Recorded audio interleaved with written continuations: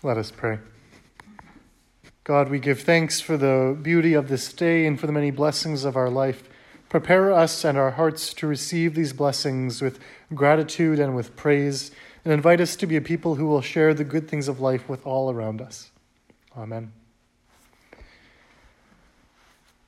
Our reading from Deuteronomy contains what is believed to be either directly or an echo or paraphrase of some of the oldest stories in our Bible.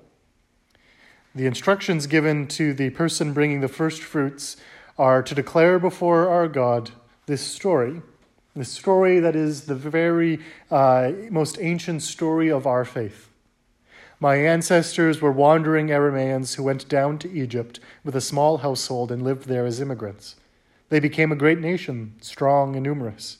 When the rulers of Egypt mistreated and oppressed us, we cried out to the Holy One, the God of our ancestors, who heard our cry and saw our affliction, our toil, our oppression. The Holy One brought us out of Egypt with a strong hand and outstretched arm, with terrifying power, with signs and miracles. The Holy One gave us this land, flowing with milk and honey. Therefore I have brought now the first fruits of the products of the soil that you, our God, have given us. This story is believed to be one of the most ancient parts of the whole Bible. The first record we have of the Jewish people outside of the scriptures describe a people, and this is the story that it said that is their foundational story. That's what they believe. That they believe that their ancestors went into Egypt and grew there, and then fell under oppression, and then were rescued by God with miracles and led to a new land, a land flowing with milk and honey. This is the most ancient story of our faith, and it tells us something about the character of God, that God is a God who sets us free. God is a God who sets nations free, like we're told in this story. And then we believe as well that in Jesus Christ, God sets the whole world free, seeking freedom for all creation. And we also believe that God sets us free as individuals, that God moves in our lives, and God's desire for us is life in all of its abundance. God wants to set us free from whatever affliction or toil or oppression we might know.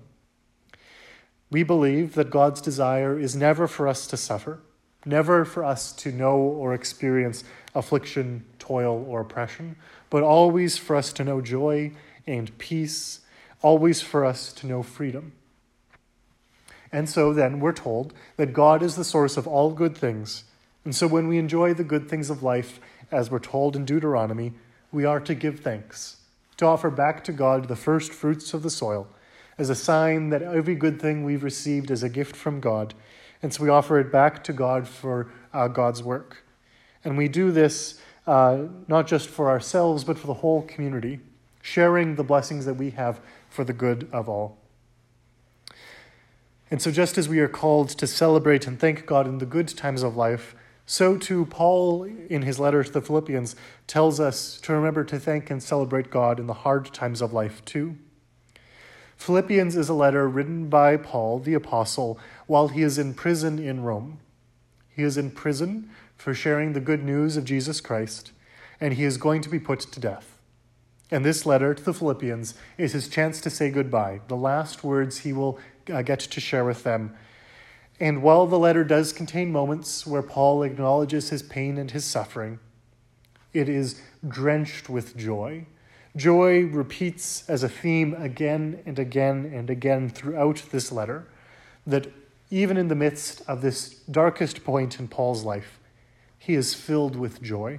And he invites his friends, even as he is saying goodbye, his parting words to them are, "Rejoice in the Lord always." And again I say, rejoice. He does not want them to be overcome with their pain. He doesn't want them to ignore it. He acknowledges that life is hard. What he is going through is not fair. It is not right. It is not right that he should be in prison. It is not right that he should die before his time. That is not the way that God wants it to be. But he still tells his friends to rejoice in the Lord always. Joy is not the fake happiness of just pretending that everything's okay even when it's not. Joy doesn't mean smiling even when you're hurting on the inside. But joy is about a way of living every part of your life, the good times and the bad times, that is about gratitude, that is about acknowledging the good parts within, that is about acknowledging our limits, that is about naming our pain, but is about finding at the heart of it all a God who is with us. And so Paul says, the Lord is close. The Lord is close. Even there in that Roman prison, as he's about to be put to death, he says, the Lord is close. And so he says, the peace of God that overwhelms all understanding will watch over our hearts and our minds in Christ Jesus. Because Jesus Christ suffered too. He too was put to death unjustly, just as Paul was. He too suffered, not just on the cross, but throughout his life, as we do. And so God, who we meet in Jesus Christ, knows our pain and knows our joy, and commands us to know the God of peace is with us and watches over our hearts and minds, and to rejoice in the Lord always, always. And again we say rejoice. Joy doesn't pretend that life is always fair, that everything is always right. Joy doesn't paper over the hard times. But joy goes to something deeper, inviting us to live a life of trust in God, to know that the Lord is close, even in the difficult and painful parts of our life. Maybe especially in those times the Lord is close. And so we are invited to never forget our God, but to always, with thanksgiving, trust that our requests are made known to God, and God is with us.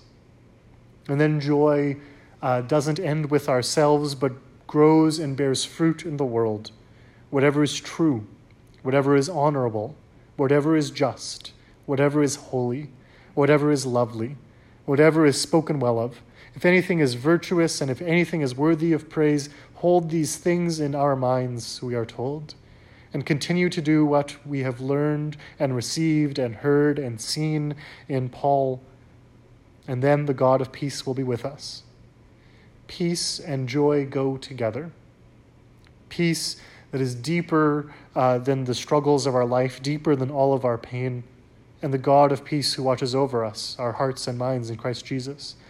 And through all this, in both the good times and in the hard times, we are invited to rejoice in our Lord always. And again we say, rejoice. Amen, and thanks be to God.